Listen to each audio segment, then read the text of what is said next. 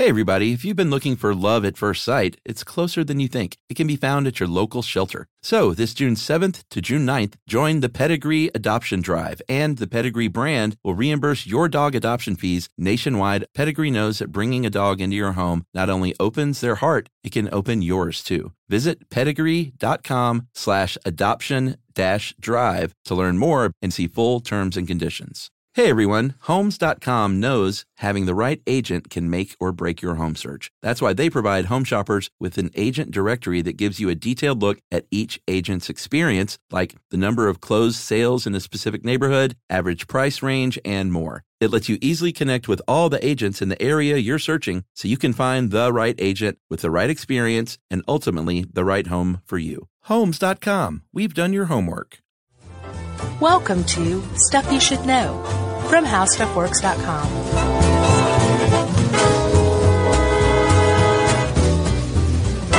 Hey, and welcome to the podcast. I'm Josh Clark. There's Charles W. Chuck Bryant. And, hold your applause, Jerry Rowland. Socialist. And me. Socialist. It's so funny. It's a dirty word. Yeah, people love calling politicians socialists these days. Yeah. They're just a socialist. Yeah.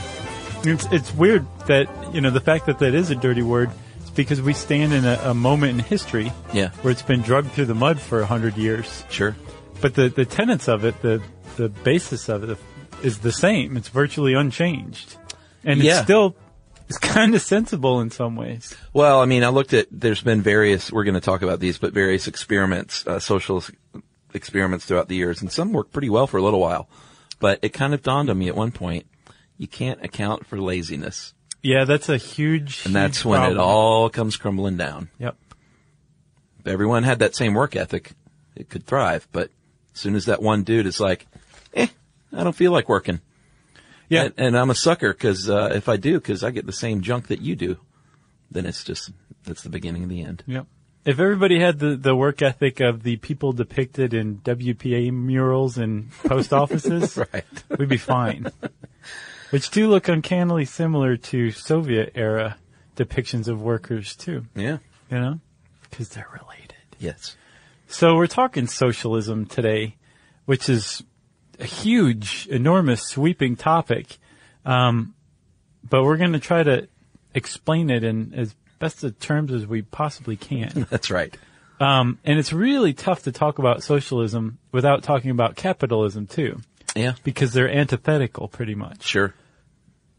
But they're both based on the same idea that from your economy springs forth everything else. Yeah. Like Karl Marx, Joseph Engels, the guys who got together and wrote the Communist Manifesto. Yeah. They basically said, it's the economy, stupid. Yeah. What was that from? That was James Carville. Was that Carville? I thought that was some, no, I was thinking of something else. I was thinking of You're thinking of I'm with stupid. No. Or, no, I know what you're thinking of. Lose weight now, ask me how. What? I can do this all day. Where's the beef? Yeah. What else? I can't think of any other ad ever. I don't want to grow up. No, there was one stupid, that was an oil, or a gas commercial. It's the economy. Bunch of old guys sitting on the porch. Oh, yeah? Yeah. It sounds like a fracking commercial, but I don't think they're saying like, it's the economy, stupid. They're saying just sit there and shut up, stupid. Yeah, probably I think so. that's more the case. Let's just go back to James Carville. So he said it's the economy, stupid. It was one of the three main talking points for Clinton's 1992 campaign. Yeah. So Karl Marx didn't say that, but the idea was that you have this economy, and depending on what you do with it, you can either have a completely, literally utopian society. Yeah. Where everyone's equal, nobody wants, everyone's taken care of, and there is no class stratification. Yeah. Or you can go the opposite way and let this economy run on its own devices and step out of the way, and what you have is capitalism. And in Marx and Engels' opinion, that was basically the most inherently evil thing a state or government institution could do, is to just let an economy run rampant. Right. Because you have something called classes. Sure. You have stratification. Yeah. You have, Wealth gap. yeah, and basically the exploitation of the very people who are producing the goods in a society, the workers. Yeah, the workers stay poor, and the rich get richer, the poor get poorer. Right. And like you said, it was based on this word utopia. A British writer named Thomas More in 1515 coined that term. He wrote a book called Utopia about a fictional island in the Atlantic Ocean.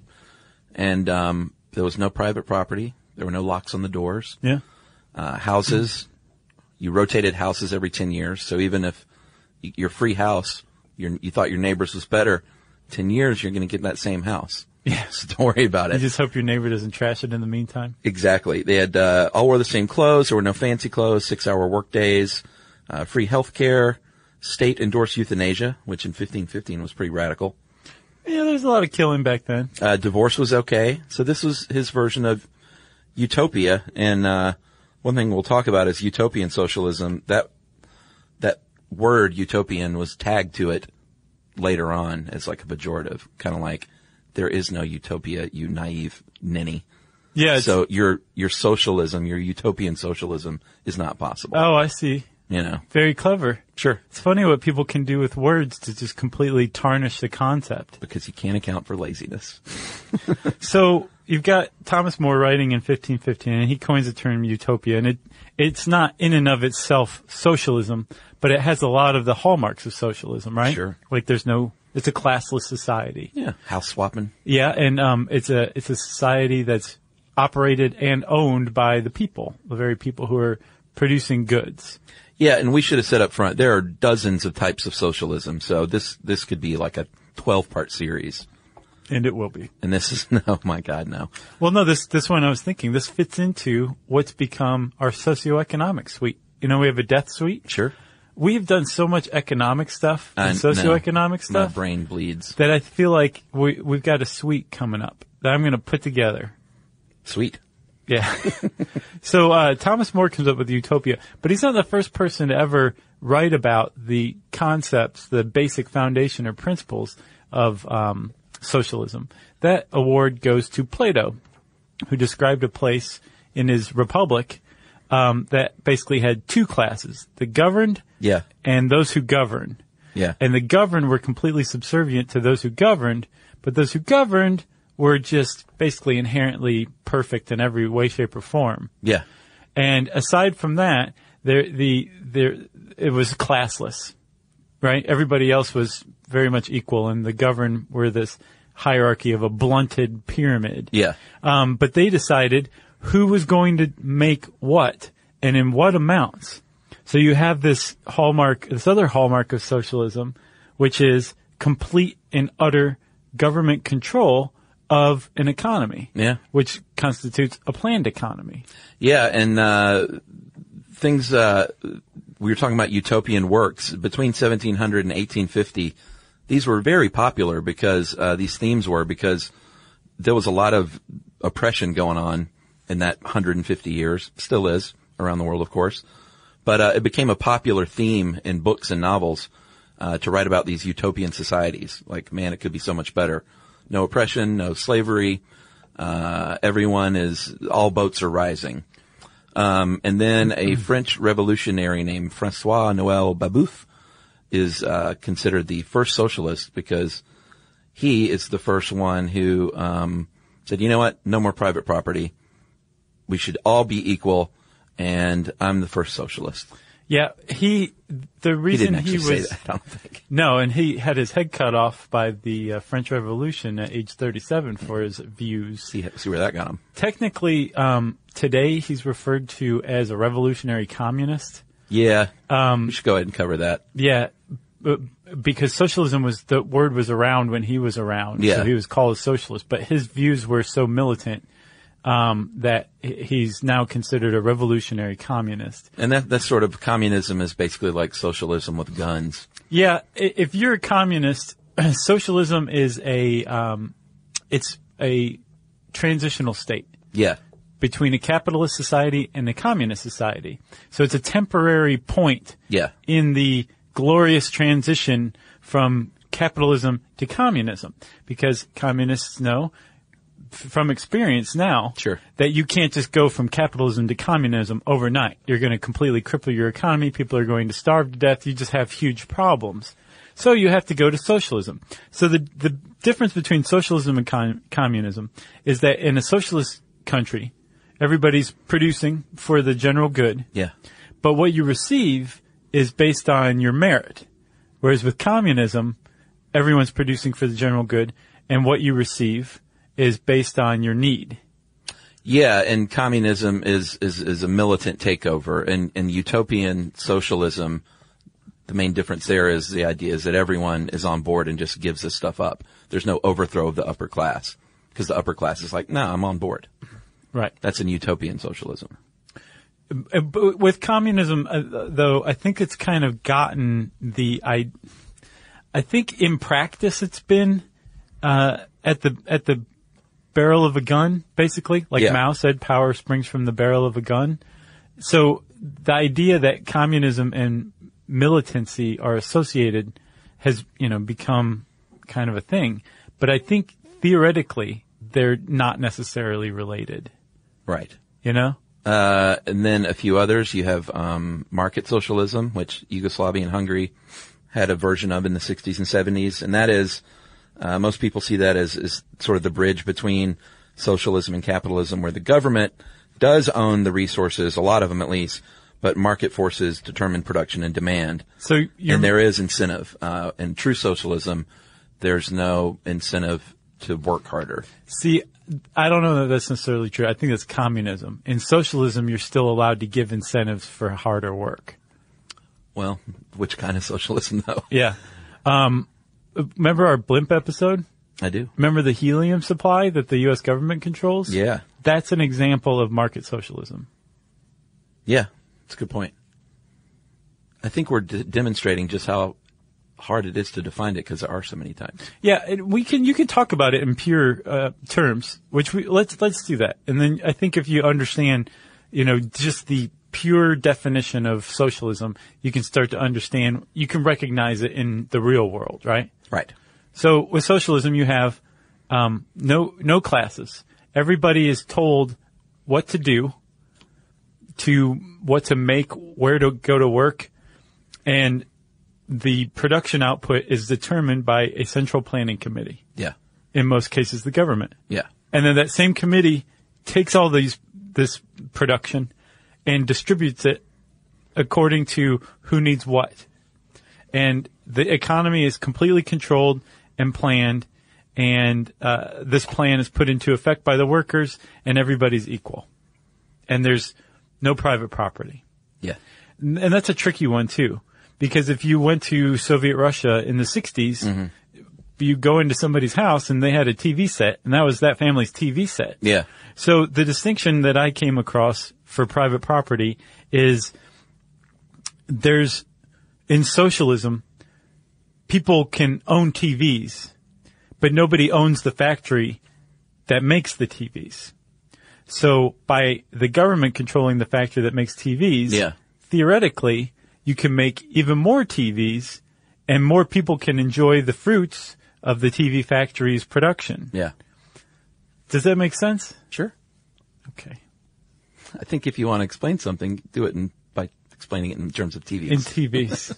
Jerry she went to Cuba this year, remember? Yeah. And had an experience with communism that was really interesting. We should do a podcast on Cuba as a whole. I agree. And have Jerry sit in and not speak. Right. She'll just write things down and we can relay the message. And like I said, to understand socialism, you have to also understand capitalism. And capitalism is basically like the supply and demand runs everything.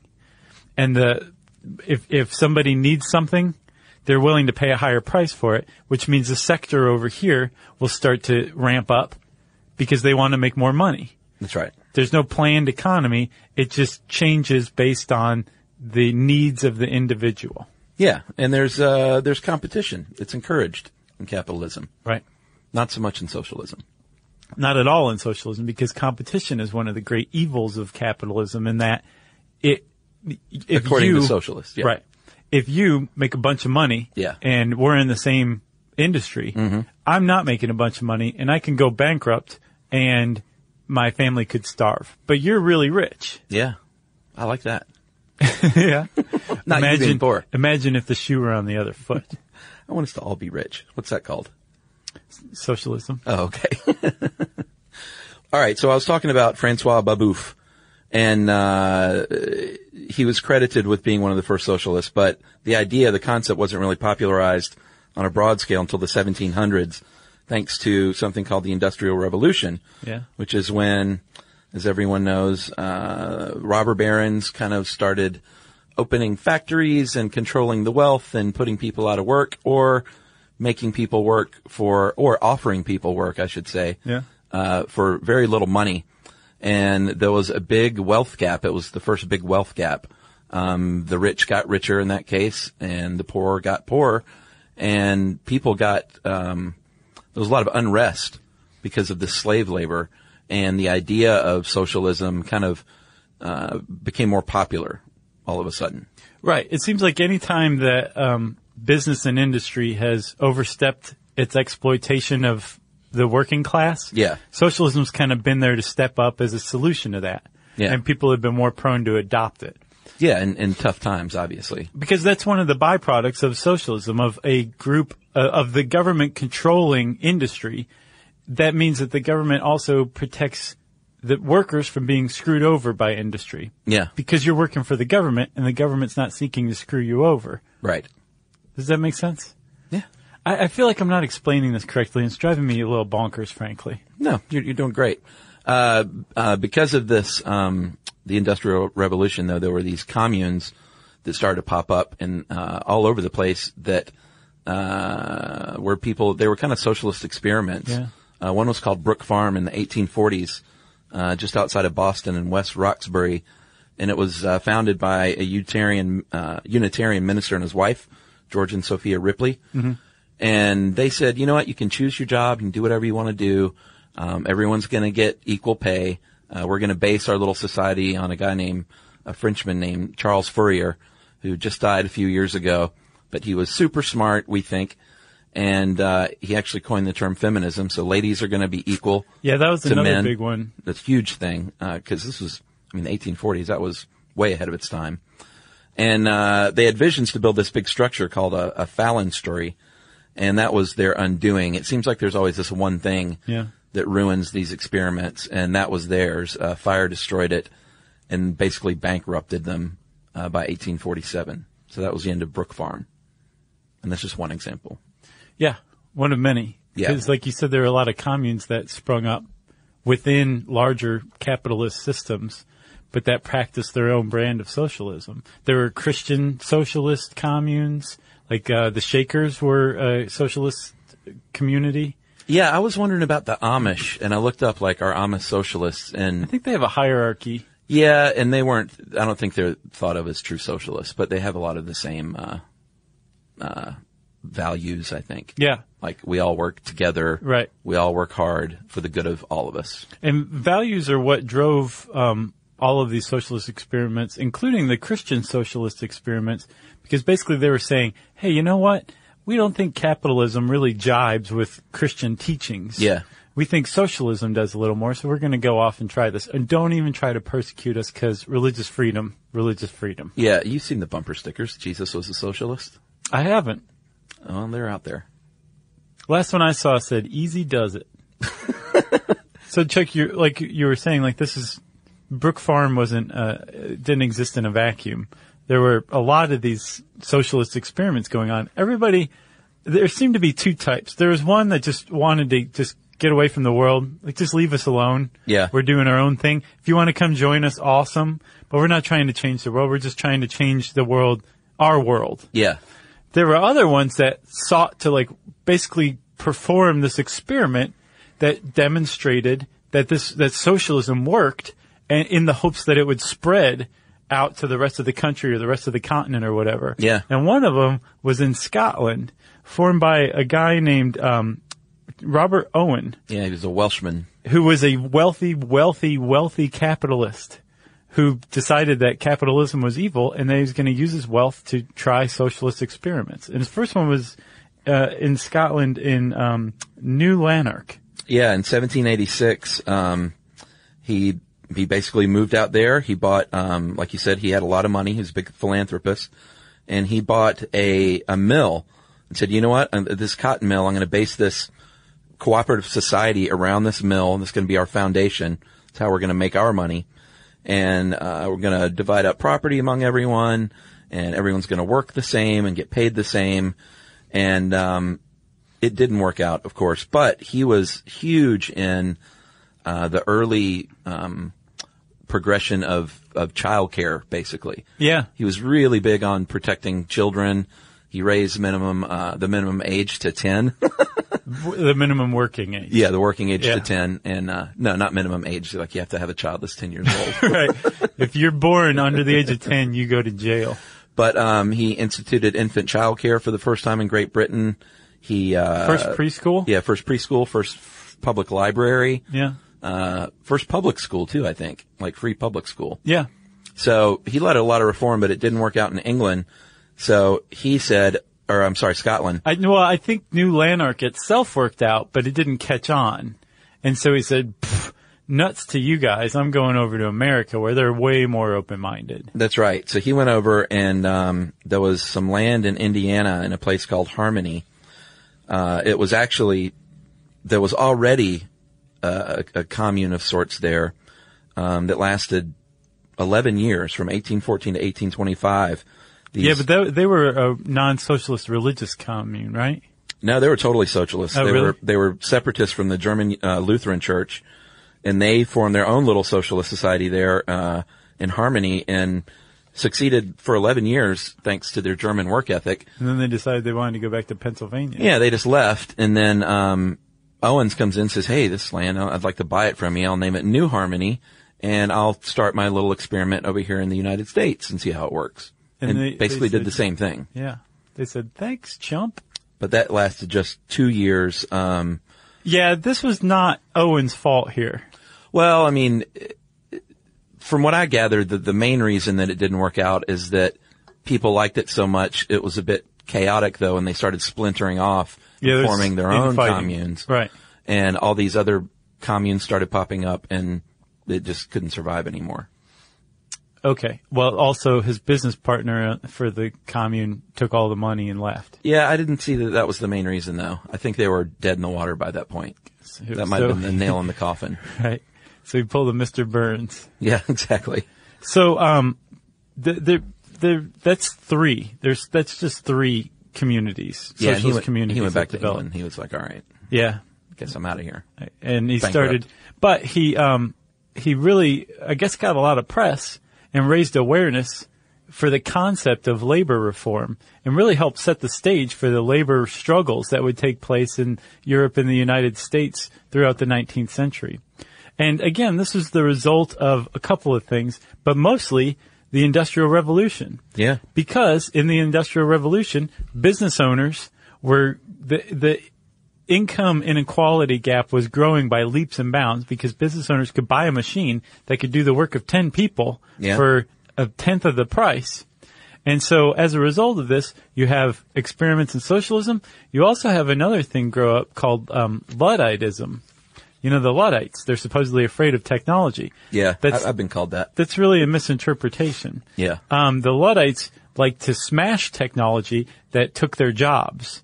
They weren't afraid of the future or anything like that. They just wanted to keep their jobs. Yeah. So Luddites sprang up at about the same time, too. So you have Luddites, socialism, and in 1848, there was what's called a revolutionary wave, similar to the Arab Spring of 2012, 2013, where almost all of the monarchies in Europe faced challenges from socialist revolutions. Yeah. And most of the revolutions were crushed, but some of them had lasting effects, like, you know, how Sweden is considered a partially socialist state. Yeah, and, still. Same with Denmark and all these other countries. Yeah. France. All of them had to do with this socialist uprising in 1848. Yeah. They made an imprint, an impact. And when the revolutions themselves were crushed, they started to move over here to the U.S. And that's when you saw a lot of these socialist experiments pop up. Yeah, and every country still has a lot of socialist programs that you could label as socialist for sure. So we'll talk more about socialism in the United States right after this.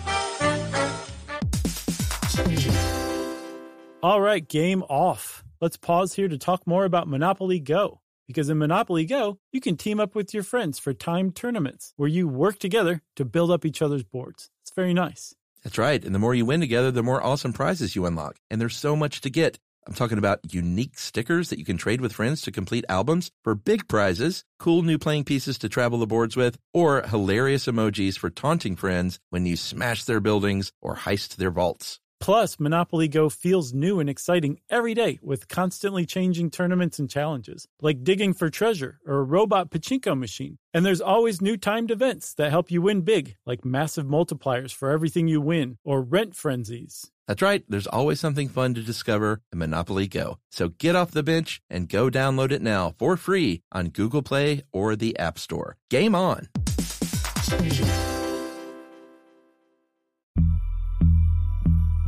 As important as choosing the right destination when traveling is choosing the right travel partner.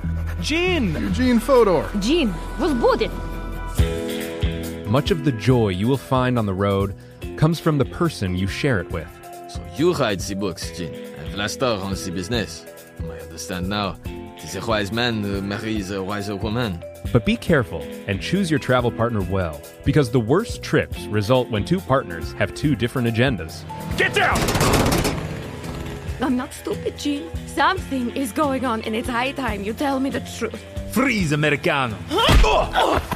Gene, run! So travel before it's too late. Your money will return, your time won't, and we're all too quickly approaching that final destination. Listen to Fodor's Guide to Espionage on the iHeartRadio app, Apple Podcasts, or wherever you get your podcasts. So, Chuck, we're talking about socialism in the U.S., which people are like, what are you talking about? The U.S. is a capitalist society. Well, there's actually been a lot of socialism throughout the history of the U.S. Sure. There's been the Socialist Party. Milwaukee's had some socialist mayors. If you live in Vermont, one of your senators is a socialist, Bernie Sanders. And there's this kind of long storied history springing out of workers' rights movements, labor movements in the United States that were supported by socialists and actually gave rise to the Socialist Party here in the U.S. Yeah, in 1876, the Working Men's Party was formed, and then a year later changed their name to the Socialist Labor Party, and of which Jack London, writer, was an early member. Good writer. They were called the Workies, and they had someone on the presidential ticket every election from 1892 to 1976, and had a little newspaper. I did not know that. Oh, yeah. Wow. They had a newspaper called The People that was finally folded in 2008, and they even had an office in 2008, although as of 2007, they only had 77 members, and apparently the official meetings in San Francisco were only attended by 3 to 6 people. That's a far cry from the peak. Yeah, sure. When Eugene Debs, who was the socialist candidate for the 5th time, I think, when he was in jail and still managed to get 1 million votes in the general election for president as a socialist. Not bad. And then they're down to 3 to 6 members in San Francisco.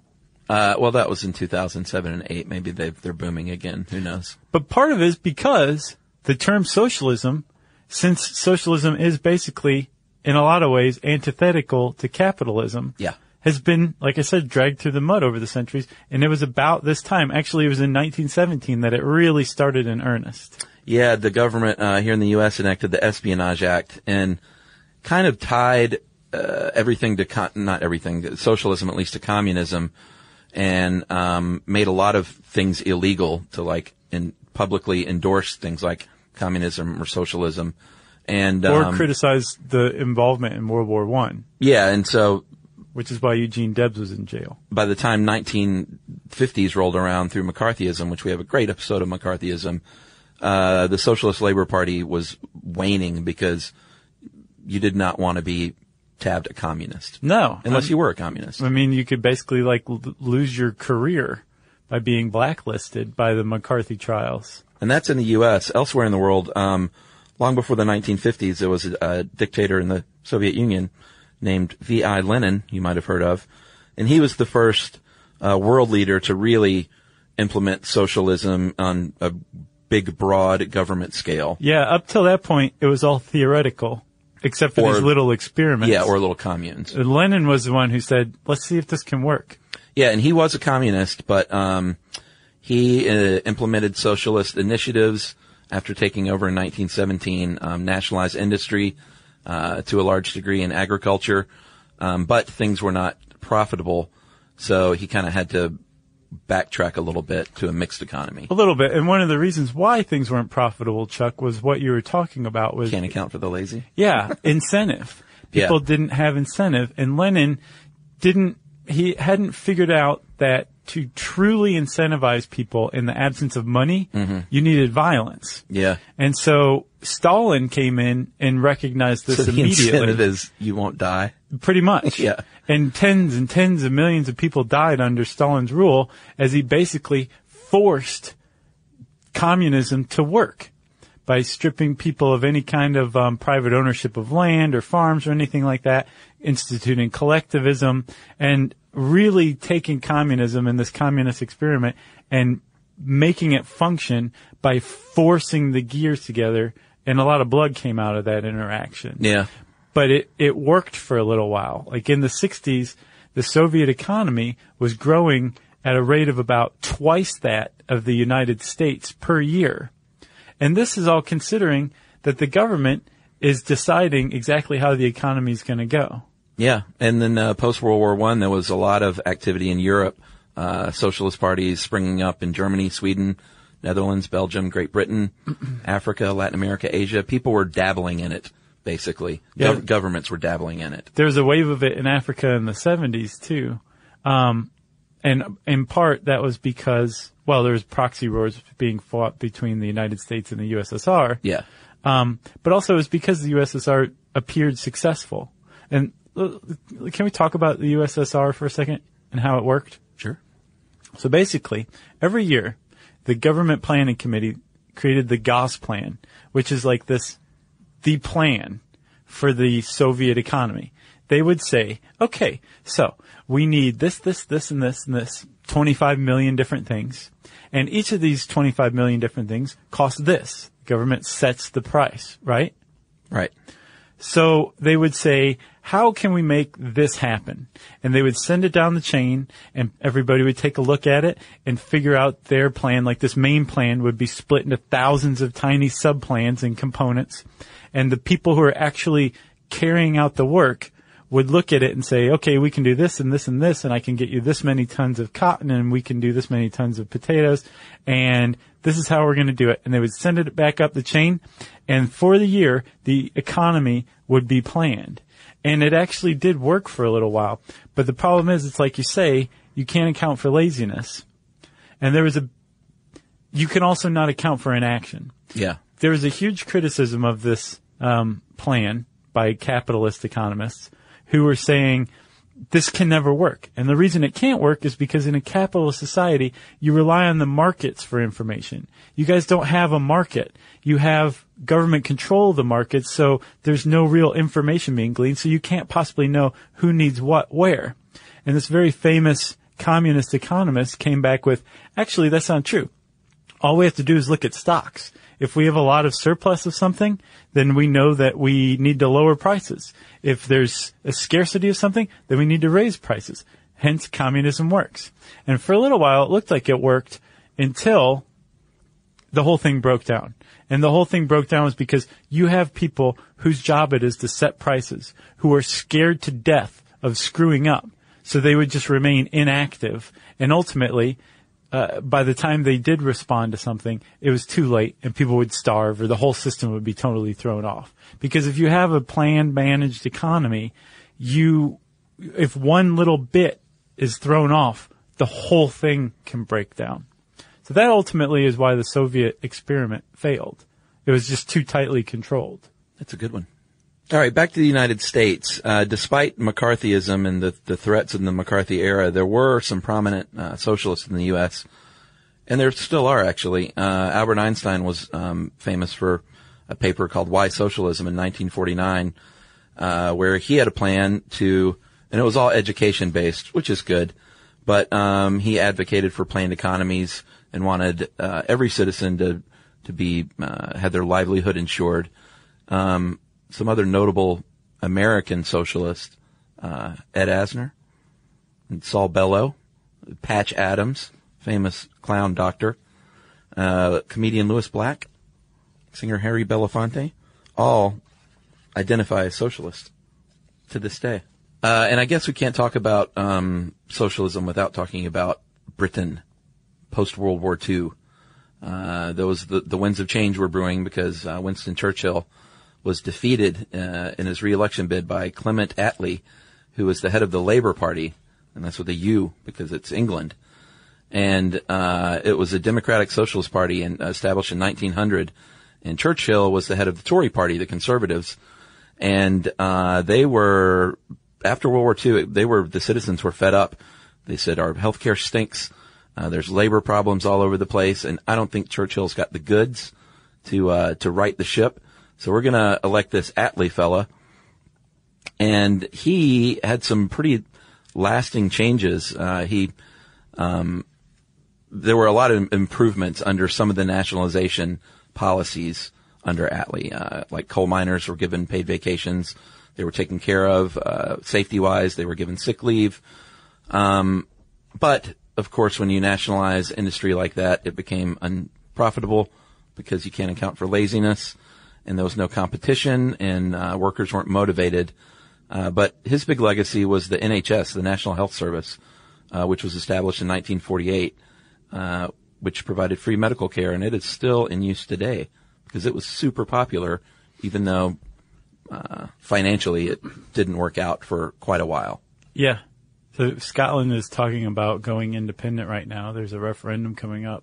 Oh, really? And one of the main talking points is if Scotland can go independent, that the Scottish NHS can stay socialist rather than, get sold off to private industry. Right. Like they think is going on in England. Oh, is that what's going on right now? That's what the pro-Scottish independence people are accusing the English of. I did not know that. Yeah. Interesting.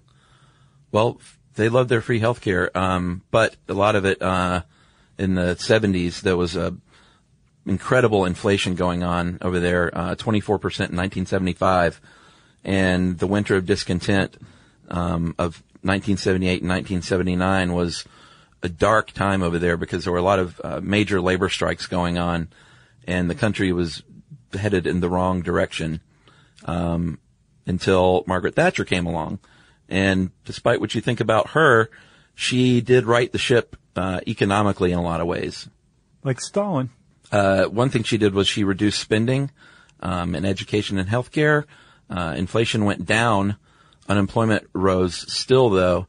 And she started to denationalize a lot of the major industries, like the telecom industry, and selling it off to the private sector, and things started making a profit again. Right. Which was seen as a big victory. Yeah, so that's really, Great Britain is a good example of the response. People being screwed over. Yeah. Socialism stepping in. Yeah. Socialism getting out of control. Yeah. And then capitalism coming in. And then capitalism runs rampant. People start to get screwed over again. Socialism starts to step in. There seems to be like an ebb and flow. Yeah. Between those two. And mostly just those two. Especially if you consider communism socialism. And, it's strange. Is there like a third one out there that we're missing? Or is it really just capitalism and socialism? I don't know. Well, we'll talk more about socialism as it stands today in just a second. Let's just take this message break first. Stuff you should know.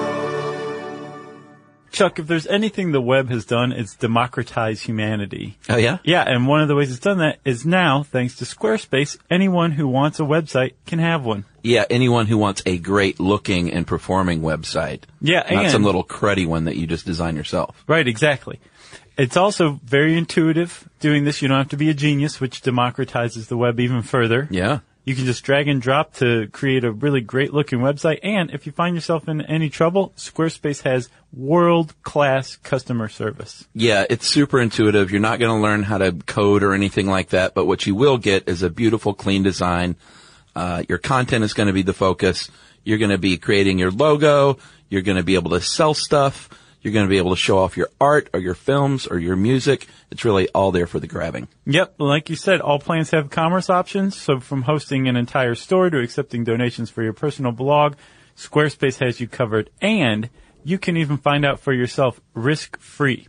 Go to squarespace.com/stuff to start a 14-day free trial with no credit card necessary. Man, and if you like that, which you will, it's only going to cost as low as $8 a month after that. It's going to include a free domain name if you sign up for a year. All you have to do, once again, is use our offer code STUFF, S-T-U-F-F, at www.squarespace.com/stuff. You're going to get that 10% off your first purchase, and you're going to be glad you did it. Stuff you should know. Okay, so, Chuck, you mentioned the NHS. It's still around today. Yeah. It's an example of a socialist government system. Yes. Canada has something similar. It's often very criticized as being very expensive, very inefficient, very slow, but there's a lot of people who get health care that otherwise wouldn't. Yeah, I think about 22% of every dollar in Canada goes to the healthcare system. Is that right? Yeah, that's what it says in here. Yeah. That's a lot. That's a lot, and every Canadian I know says, still better than what you guys got. I mean, it's definitely cheaper than what the Americans spend on healthcare for sure. Yeah, like we may have to wait for our MRI, but at least we're not going broke because we get sick. But that's a good example of socialism versus capitalism. If you go to Canada, if you're Canadian and you go to the hospital, I should say, your MRI is going to cost the same no matter what hospital you go to. Right. Which I guess is $0. But if there is a charge to the government, it's going to be the same price, right? Right. Or roughly the same price. If you go to the United States, you can go to 2 different medical clinics in the same town, and you could have a discrepancy of maybe $10,000 for a single MRI procedure. Wow. And that's because in Canada, the government controls the cost of healthcare. It says this is how much an MRI costs. In the United States, there's a free market for people who have MRIs that they want to contract out to use, and they can charge whatever they want. So there's a big discrepancy. Yeah, and they give one example in this article in Canada of a woman who had identical quadruplets that they could not be delivered in Canada because they didn't have the resources. So she had to go to Montana to have her babies born. So that's just one example of maybe some of the downfalls of socialized medicine. Yeah. So here in the United States, like you said, socialism gets tossed about as it's a derogatory term. Yeah, and a little willy-nilly, if you ask me. It is. It's also very glib. Yeah. Especially if you're saying socialism doesn't work. Right. Or socialism exists in an evil direction. Right. Because what you're talking about then is pure socialism. In pure socialist theory, depending on how you look at it, yes, maybe it does strike you as evil, especially if you think of communism as being militant. The thing is, you can make the same arguments about pure capitalism. Yeah. Where it's just a completely unfettered free market with no regulation whatsoever.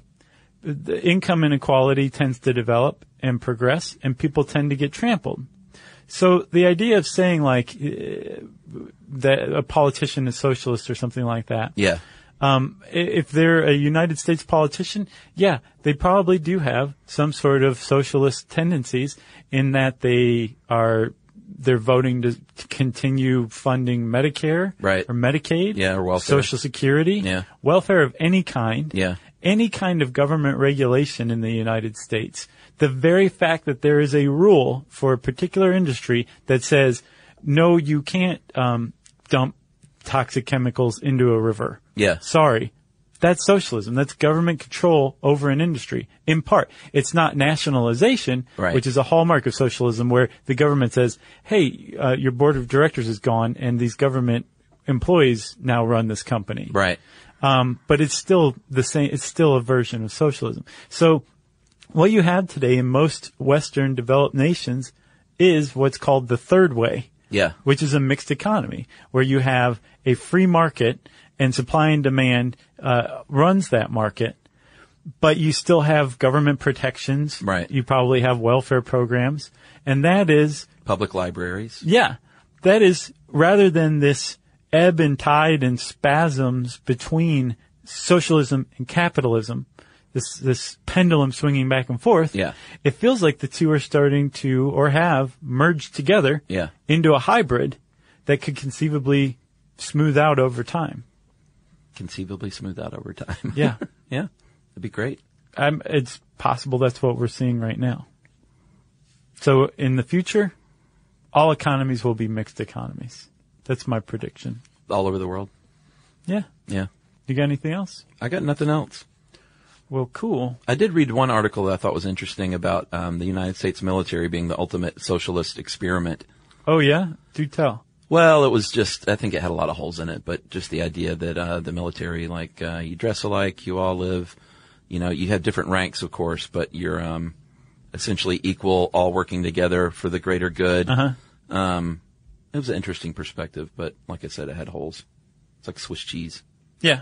It's a good idea, though, right? It was interesting. So, what that sounds like it's talking about is what people, I think, are ultimately saying when they're saying, like, communist, capitalist pig, that kind of thing, and they're throwing, like, slander back and forth from either way. What you're really saying is collectivist or individualist. Right. If you take the economy part away from it, what you're saying is, are you the kind of person who subscribes to everyone working together for the greater good, or are you the kind of person who subscribes to the idea of individual liberty, where people should be allowed to express themselves and move freely and not be fettered by any kind of constraints? Right. That's what it all boils down to. That's a bumper sticker. That's a long bumper sticker. Just truncate it. That's it. I got nothing else. So if you want to learn more about socialism, you should type that word into the search bar at howstuffworks.com. And since I said search bar, it's time for listener mail. Yeah, hey, before I read this, I want to say thanks to our friends Josh and Joel over at Pod on Pod. Yeah. They're a podcast review podcast.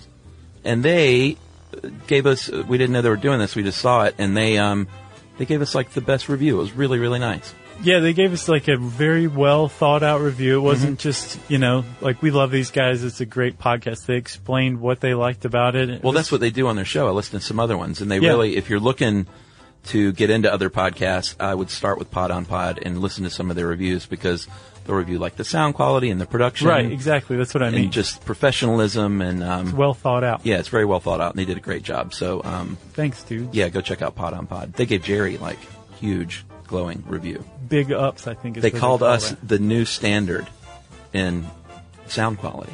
That's awesome. Yeah. Yeah. How about that? Over Mark Maron, even, they said. You just gave me tingles. All right, I'm going to call this email Be Careful, Bex. She was listening to our elevator podcast, and I mentioned something about hearing that you're less likely to get injured in an accident if you're drunk. And she said she related her story because it happened to her. She was at a house party across the road from a friend of hers, made the mistake of drinking beer then wine, so she was really, really drunk. She and her friend decided to go into town, got to the main street, and bumped into two guys who said, hey, come over and come have a drink with us at this pub. It was in West London, and she says now when she thinks back at 35 how stupid she was to just attempt to cross the street and join these two random strangers while she was drunk. She's very wary of that now. But she says she went to cross. I looked first, left, which was my biggest mistake here in London, because we drive on the left, so you should always look right. And you ever been over there? They say that on the street for us dumb Americans, like at the airport. Yeah. They say, look right. Yeah. On the sidewalk. She says she only looked left and decided to take her first, my drunken brain, that she would just step out into the street. I remember my friend screaming, Bex, no. She got hit by a car on her right. She landed on the bonnet, and the driver hit his brakes. That's the hood. And I hit the tarmac. That's the street. Oh, my God. He was going 40 miles an hour, and he was only about 3 feet away when I stepped out. Oh, wow. Had no chance of stopping. He got out of the car, got a pen and paper and wrote my name on it, and then wrote, "I accept full responsibility for this accident," and made me sign it as I lay there on the pavement, and then he drove off. Wow. The guys that offered us to come over and join them for a drink carried me across the road and into the pub and called an ambulance. They stayed with me until it arrived, made sure I was all right. I'm very grateful to them still. My injuries were this: 1 grazed little finger. That is it. Wow. No head injury, no broken bones, no nothing. And I attribute it to 2 things. 1, I didn't see it coming, so I wasn't tensed up. And 2, I was properly drunk, so I didn't tense up.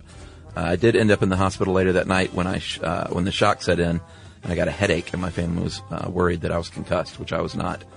As an aside, I did not escape the incident mentally unscathed.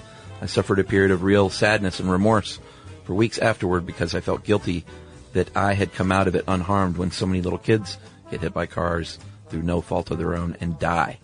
Survivor guilt. Is that what that is? I think so. That's what Jeff Bridges called it. So that when, what was that called? Survivor. No, Big Lebowski. Something less, I think it was called Survivor. He survives a plane wreck and learns to live now. Yeah, but it wasn't called Survivor. It was called something else. I can't remember. It was a good movie. Are you sure it wasn't called Survivor? Yeah, it was called, I Can't Die or something like that.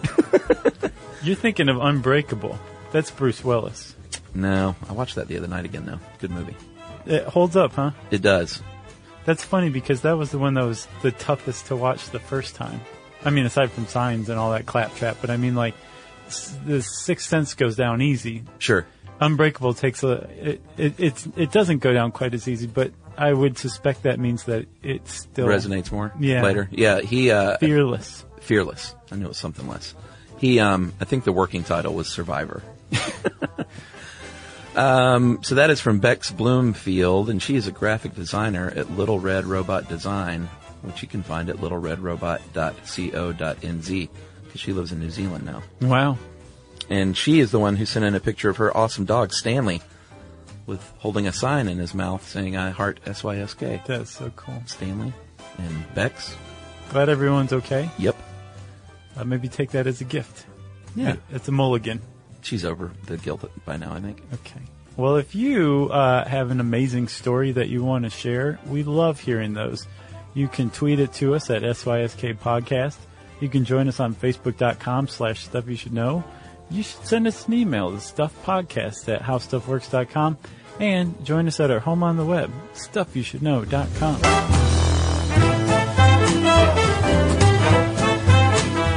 For more on this and thousands of other topics, visit HowStuffWorks.com.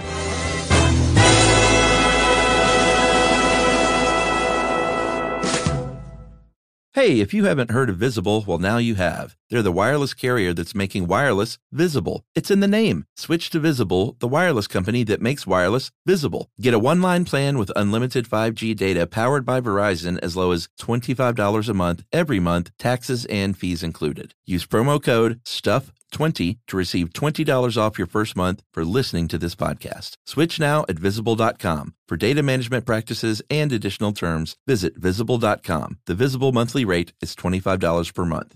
In Puerto Rico, there's adventure around every corner and natural treasures waiting to be explored, like El Yunque, the only tropical rainforest in the U.S. Get swept away by natural beauty and come away with unique stories that could only be experienced in Puerto Rico and that remind you why you travel in the first place. Visits end, but stories last forever. You don't become a part of the island, it becomes a part of you. No passport required for U.S. citizens and permanent residents. Learn more and plan your trip at discoverpuertorico.com.